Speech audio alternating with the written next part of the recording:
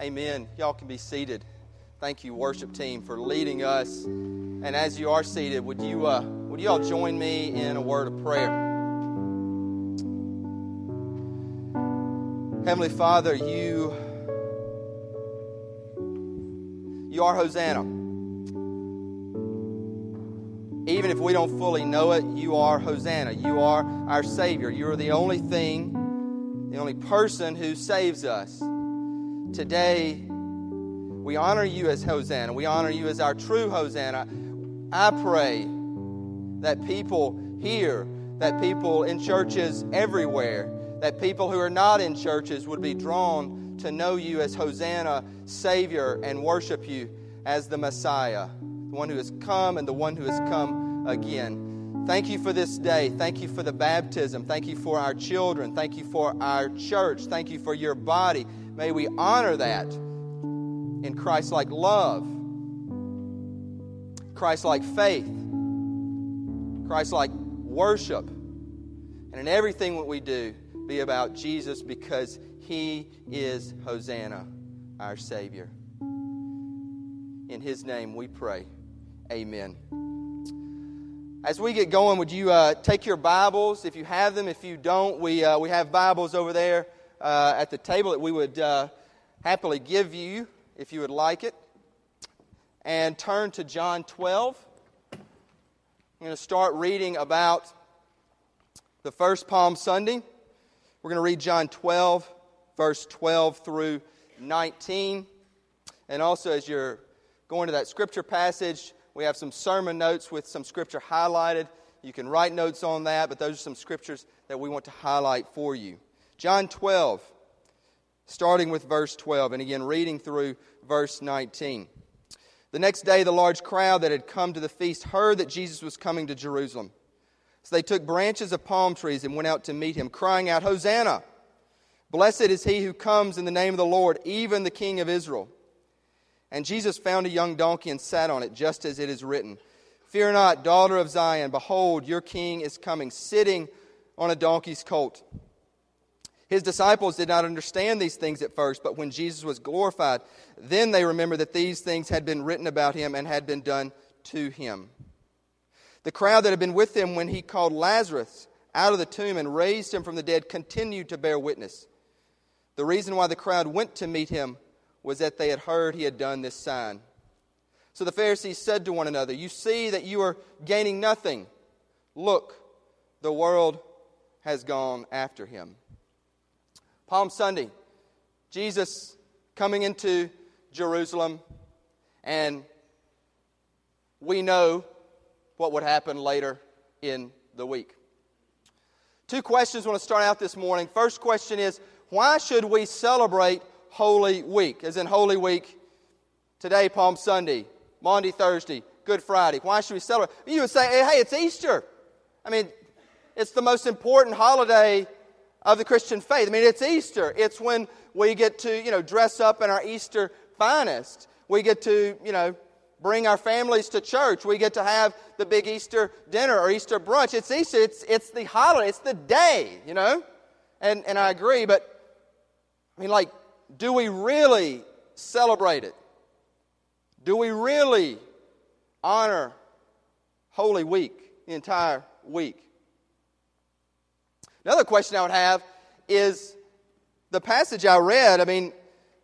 The people of Jerusalem were coming out, honoring Jesus, worshiping Him, crying out, "Hosanna, Hosanna," and 5 days later they would be spitting on Him, cursing Him, and nailing Him to a cross. How did that happen? How do winds of favor turn so quickly? How does that happen? What I hope to do today is try to help you see how that can happen. And, we would say, hey, if we were there, and, we're good Christian folks, we would never do that, right? And how easily we can do that. Honestly, how easily we can do that today. So I hope in this sermon and in the ones coming up in Holy Week, what we want to do about it, we want to put you in the scene. Today is Palm Sunday. Thursday, the Lord's Supper, Friday on the cross. We want to put you there. So what was going on there? Jesus was coming in, but the backstory is there was horrendous Roman oppression. Roman rule was fierce. Roman rule was mighty. Roman rule was the law. Roman rule was a fist that stomped out anything that rose up against the glory and the power of Rome. And the people of God, the Jewish faith, had lived under this oppression for years and years and years and years. This weekend, I've been watching some of a great Easter movie. If you get a chance, I would highly recommend watching it this week. Ben-Hur. It's an oldie, but a goodie, a classic, Ben-Hur. But I love it. It shows Ben-Hur is a Jew. Ultimately, he will come to Christ. But his best friend is a Roman. And he's talking to Messala, the Roman. And he's talking about how Rome is so oppressive and weighing down on his people. So when Jesus was coming into Jerusalem, these people who were laying down palm branches, they were so oppressed. They had been so beaten down. They had been so depraved. I mean, they were like poor, impoverished, low status, low end of the totem pole because of Rome. And so here they see Jesus, and what had just happened is that he had raised Lazarus from the dead, okay? Now, this was a game changer. Because before Jesus had come, and he had taught, and he had said some radical stuff, and he had healed. He had healed the sick, he had taught. And people were thinking, maybe the Messiah. But now, whoa, this dude raised a man from the dead, and everybody saw it. I mean, he walked out of the tomb. He still had his garments on. They're like, this is legit. And this is for real. The Messiah has come. I mean, you can teach, and there were even healers, but to raise a man from the dead, there's like, this is it. It's game over, game changer. It's done. The Messiah has come. We have victory. Victory.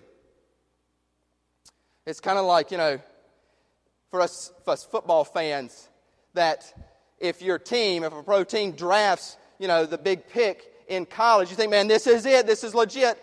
Here's what he's done, and we know what he's going to do. Or maybe a big trade. Maybe like Peyton going to Denver. Maybe like Tebow going to the Jets. Like him, this is it. This is it. We don't know what's going to happen, but we hope, because of what already has happened, that, man, there's going to be victory.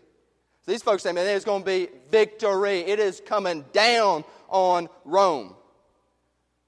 When they were laying down palm branches, this was a symbol literally of victory, of triumph.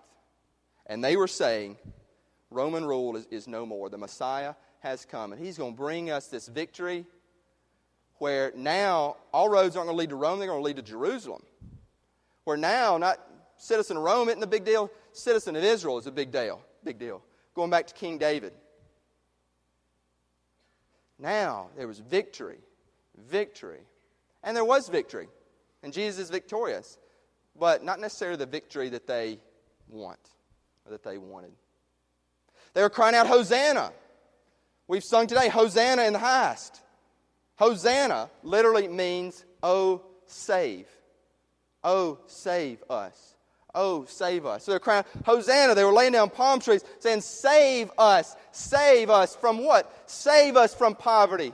Save us from being the low folks on the totem pole. Save us from no status at all. Save us from being spit upon. Save us and reign with your kingdom in power and might and rule. That's what they thought. That's what they wanted. That was their kingdom. That was their victory. And Jesus is victorious. And Jesus was bringing another kingdom. But it may not have been the one that they wanted. And it may not be the one that we want. It may not be the one that we want when we get really honest with ourselves. So here's what's happening. We look to Jesus for victory. We want to win. We want to be triumphant. We want victory. We cry out, Hosanna, save us. How do we do this in this day and age, today? Jackson, Mississippi, in this church, in other churches. What happens? Here's our victory. Jesus is good for business. Jesus is good for business. Hey, throw in the Jesus and, hey, I'm a Christian, I'm a good Jesus follower. Hey, we can strike a deal.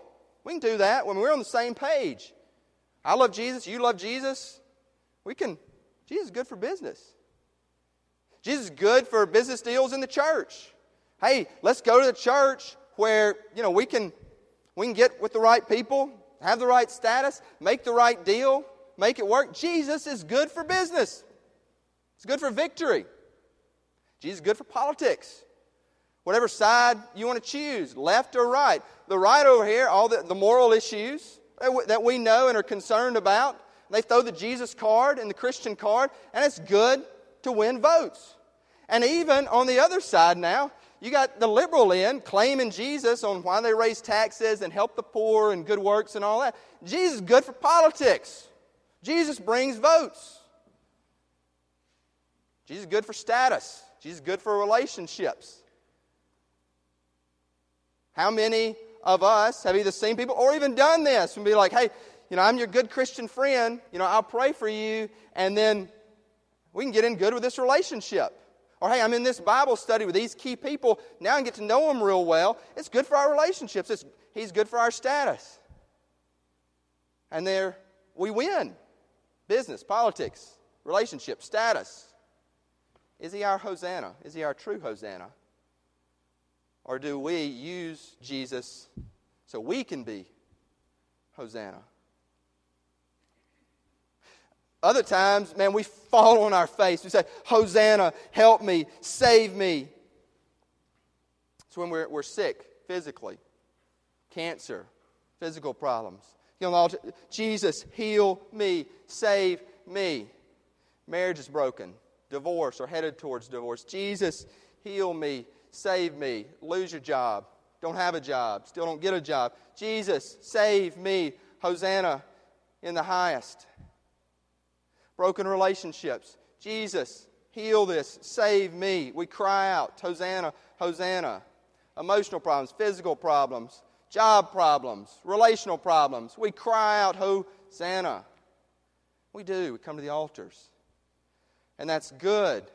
That's good because He will save us.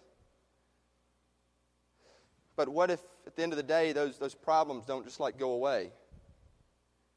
Is He still our Hosanna? Is He still our Savior? Because winds can change quickly. And it did for the Jewish people. It did that week. Because when they started getting to know Jesus and they started getting, hey, this kingdom is not about taking over Rome. When He says, I'm going to destroy this temple in 3 days and then rebuild it, they're like, whoa, this is my temple, this is my house. You, Jesus, are not above the temple. And the Pharisees were so jealous of Him, they were like, hey, let's turn the tables on Jesus so that the people think He's a fraud and they will nail Him to the cross. And that is what happened. So He went from Hosanna, Messiah, to killed as just the lowest of criminals. And things turned. Look, John 19, verse 14 and 16. They cried out, Hosanna. Listen to their cry now. Verse 14 says, He, Pilate, said to the Jews, Behold your king. And they cried out, Away with him! Away with him! Crucify him! Pilate said to them, Shall I crucify your king? Shall I crucify this man that you claimed was Hosanna? And the chief priests answered, We have no king but Caesar. So he delivered him over to be crucified. Hosanna, crucify him. Hosanna in the highest, crucify him, kill him. He's not king, he's a joke. He's not giving us the kingdom we want. He's not giving us the salvation we want. He's not giving us the victory we want. He is a fraud, so kill him. For us today, how many of us have ever said, crucify him? I know he's never said that, but have we ever said crucify him in our heart? Here's what I mean, when you got to have another surgery, and then another surgery, and then another surgery. And it doesn't look like there's going to be any physical healing. Yes, when the doctor says it is cancer, it's terminal. Do we, after we've prayed and prayed and prayed and had our prayer gatherings, What do we say to Jesus then? When we pray for a child over and over and over again, and our wife or our loved one, our family, they still don't get pregnant, what do we say to Jesus then? When we still don't get a job, when we go without a job, is it Hosanna or crucify Him? When the relationship doesn't heal, when the marriage doesn't heal, when, yes, we're looking towards divorce, when, yes, that person who continues to step on us over and over again, we say, God, just please, either get them out of my life or, just do something, shut them up, and He still does it. When God says, I'm not going to take away that thorn, my grace is sufficient. Do we claim Hosanna or do we claim and say, crucify Him? What do we say? People I know and love have easily said in their heart, crucify Him. No way. This God, this Savior, no deal. My victory is not met. My salvation is not seen. My wants, my desires, my kingdom is not lifted up. Another way we can crucify Him is when He calls us to something that is so greater and so more powerful in our lives, but it would really jack our lives up. That's what I'm talking about here, is when Jesus says, you're going to have to keep that thorn. It's going to live with you. Are you okay with that? It's when Jesus says, take up your cross. It's a cross. I'm calling you to carry that cross. I'm calling you to carry that cross. I promise you it'll be an example to others. I promise you it'll allow my kingdom to be raised. Can you carry it? When He says, die to self. When He says, if you want to live, you die. If you want to just keep striving to live, you're not going to find it. When He calls us to be a preacher. When He calls us to be a missionary. Now, hey, that's like the Sunday school where God's calling you. Here's the tough stuff. When He just calls you to be a Christian. Wow. When He calls you to live like Christ. Wow. It's something greater. Like when He calls you to forgive. When He calls you to repent and own up and strive for unity and strive for healing. Can we do that? Is He our Hosanna then? Or do we crucify Him? He is our Hosanna. He is our true Hosanna. He is our Savior. It just may not be the salvation we think we need. It may not be the saving that we think we need. It may not be the Hosanna that we think we need, but it is. And so often people use Jesus, the true Hosanna, so that we can be our own Hosanna. And if we don't come out being Hosanna, then we turn from the true Hosanna. Because we don't know what all He's done. We really don't know. And if we knew, it would be life-changing. What are you talking about? What are you talking about? Why celebrate Easter? Why honor this week? Why, do this church? Why do and honor Christ? Why is it not a charade? Why is it real? Why is it legit? Why is it salvation? Why? Today on Palm Sunday, I really want to tell you why. I really want to tell you why Holy Week matters so much for you, for this church, for us. Here's why. 4 reasons. One is just like bullet points, okay? Bullet points. As I spit, I'm sorry, Leslie, excuse me, man. That's why nobody sits up here. For real. Why? First off, bullet points. And Jesus loves you. Hear me. He loves you. In spite of what we've done, in spite of our heart condition, He loves us. He loves us. Jesus has given us victory. Victory. True victory. Victory over the grave. Victory over the grave. So that we don't have to know death. We live forever with Him. And one day, as Christ's body was raised, ours will too. Is victory. And even deeper, even in the heart, Jesus has given us victory over our sin. That sin that's deep within our hearts. That sin that we try to cover up. That sin, those thoughts, those feelings, those patterns. He's given us victory. Scripture, that was just bullet points. How does Christ give victory? Why does it matter? In Acts 2. You know, I love the disciples. I love the disciples because a lot of times I'll read Scripture, and I've said this before, and I get real discouraged, like in my life, man, couldn't do that. Don't know if I can be Paul. Don't know if I can be like Peter. But before they actually became Peter and Paul, I get really encouraged because, the disciples never got it. And even after they saw Jesus raised from the dead, in Acts 1:6, they said, hey, is now the time when you're bringing your kingdom down, and now you're going to rule. Now the kingdom of Israel will be restored. Even then, even 40 days when he'd shared with them things of heaven, they didn't get it fully. And it was only after the Holy Spirit rained down on them, and they had seen Christ ascend, and they had said, wow, we get it. This is life-changing stuff. This is the real victory. This is the victory we never knew we had. This is real salvation. And Peter cries out, Acts 2. Love Acts 2, this sermon. But he says, Acts 2:23, this Jesus, delivered up according to the definite plan and foreknowledge of God, you crucified and killed by the hands of lawless men. God raised him up, loosing the pains of death, because it was not possible for him to be held by. It was not possible for Jesus to be held by death. God raised him up. And then how it matters for us. Go down, verse 26, quoting David in the Psalms, my heart was glad, my tongue rejoiced, my flesh will dwell in hope. You will not abandon my soul. He will not abandon your soul to hell, or let your Holy One see corruption. You have made known to me the paths of life.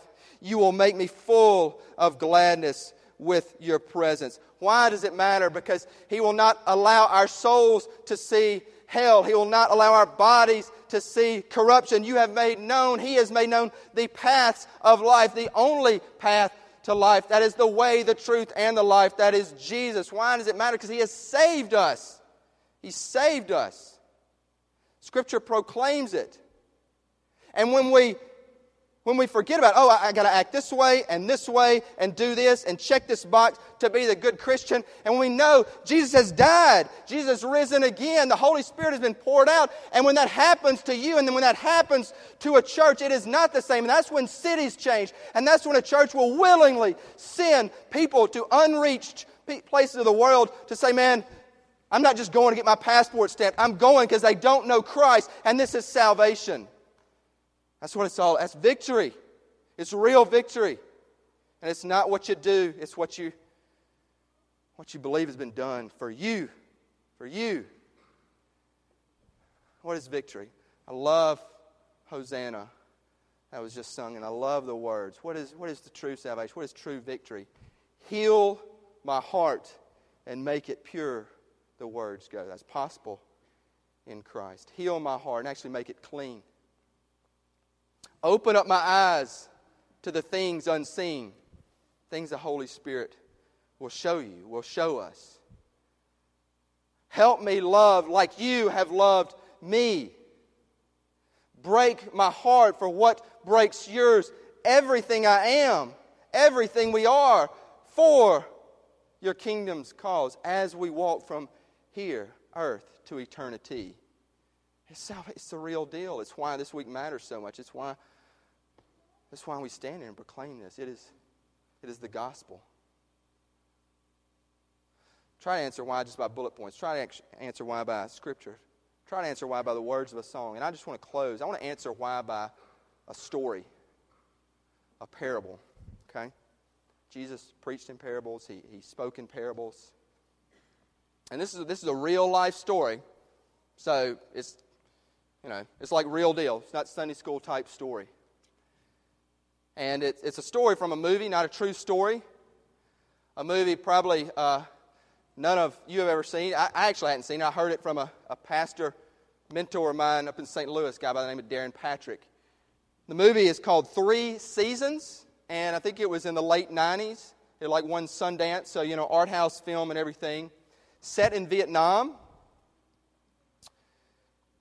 And featuring two people, a guy and a gal. The guy's name was Hai, Vietnamese. Girl's name was Lon. And Hai was a rickshaw driver, which what that is like a taxi driver in Vietnam where it's on a bicycle. And they're shuttling people all over the city. This is set in Hanoi, Vietnam. And so Hai is this rickshaw driver. And he's taking people to and from. But he's really this good guy. I mean, he's got this pure heart. And everybody around him are really corrupt and trying to cheat one another and swindle one another. But Hai is, he's got a pure heart. He's a good guy. And he takes someone and drops them off at the most exquisite hotel in Hanoi. 5-star, beautiful hotel. And he sees an even more exquisite, beautiful girl outside it. And this is Lon. And he meets her and he says hello. And anyway, he comes back and forth to this hotel and he continues to see her. And then he realizes that she is a prostitute. Prostitute. Again, not Sunday school story here. And so she's there, at this hotel, doing her trade. But still, he's like, this is the most beautiful woman I've ever seen. And he gives her a ride on his bicycle, on his rickshaw. And anyway, he begins to do it daily or weekly. And at first she's kind of like freaked out, who's a stalker cat, who's a stalker, But they develop a friendship as he is shuttling her to her apartment and taking her home. And he begins to get to know her, and he begins to get to know her heart. And what she is trying to do is do her thing to get her out of this lifestyle. And she said, I just wish that one day I could afford staying one night in this hotel. And then she said, and even more, I would love to just be able to stay all morning. Because what happens is, sunrise, hey, get out. It's done. Here's money. Game over. And I'd love, she said, to just order room service and breakfast. And so he begins to fall in love with Lon. Hai does. And so anyway, there's this big bicycle race. All the businessmen and merchants kind of come together because they don't want the rickshaw drivers to get mad. And they have this race, and the winner gets a year's salary. And so literally, this salary could change a person's life because, they're very poor. And if you win the race, you got a year's salary and all this money. So Hai enters the race. And anyway, in the movie, supposedly there's this big cocky guy, who thinks he's going to win like there always is. And so it ends up being Hai, the humble, pure guy, and this cocky dude who's, and the cocky dude crashes at the end, and Hai wins. And he wins all this money. All this money. It could literally change his life. Could raise him to another status. He could go get educated. He could move. He could do all these things now. What does he do? He wants a night with Lon in that hotel. Now, bear with me here. So he invites her, and she's like, all right, know what's going on now, and comes into the room, gets the penthouse suite. Penthouse suite. And she comes in, and he's there, and he said, I bought this totally pure white dress, and I want you to wear it. Please go change it, and please also take off all the, prostitute type stuff, makeup and all. You're beautiful without that. You're beautiful.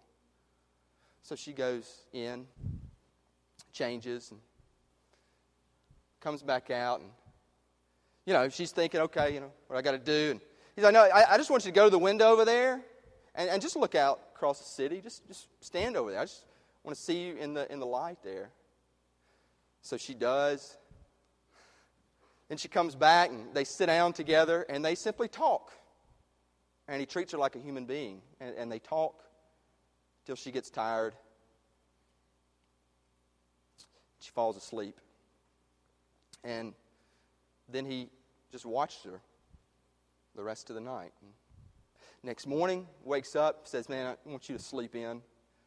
I'm ordering room service for you, for us both. Orders this great platter of room service. She sleeps in.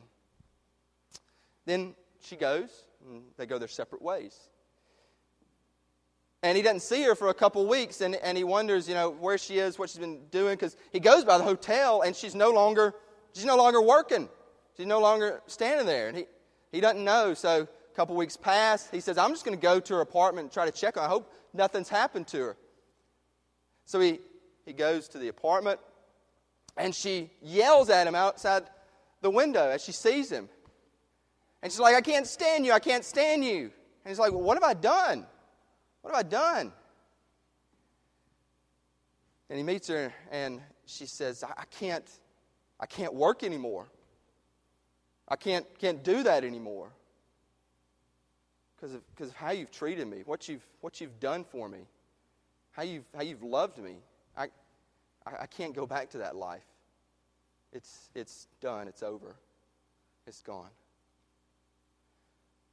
Y'all, that story, the why I keep asking you, why we do Easter, why we do this, that's the gospel in a parable. Because the truth of the matter is, all of us have prostituted God in our heart.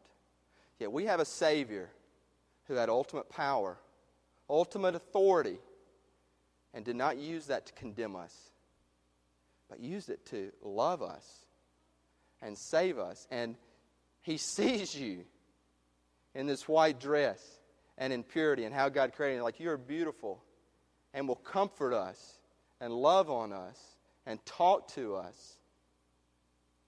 And the way the gospel works is when we know that and we feel that, we're like, the old life is gone. I can't anymore. I can't live that way. I can't do that because of what Jesus has done for us. That's the gospel. That is the answer to the why. That's why we do Holy Week. That's what it's all about. He has saved us. He is Hosanna, our true Hosanna. Let's pray together. Hosanna, Hosanna, Hosanna. May we know in our hearts how you love us, how you've redeemed us, how you've saved us on the cross. May we turn from sin and say, because of what you have done, God Almighty, God All-Powerful,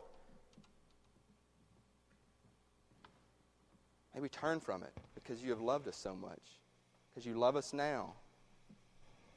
Dear Lord, our minds and our works and even our hearts can get caught up in the things of this world and what we got to do and our victory and our salvation and even, unfortunately, being our own Hosanna. Dear Lord, break us softly where we see how much you love us. What you have done, that the cross is a literal event. It's a historical fact. The resurrection is a historical fact.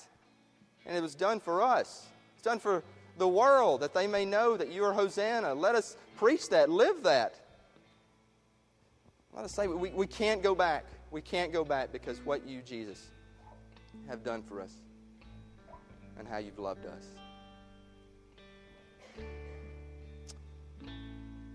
In the name of Christ, Jesus, Lord, Savior, Hosanna. Amen.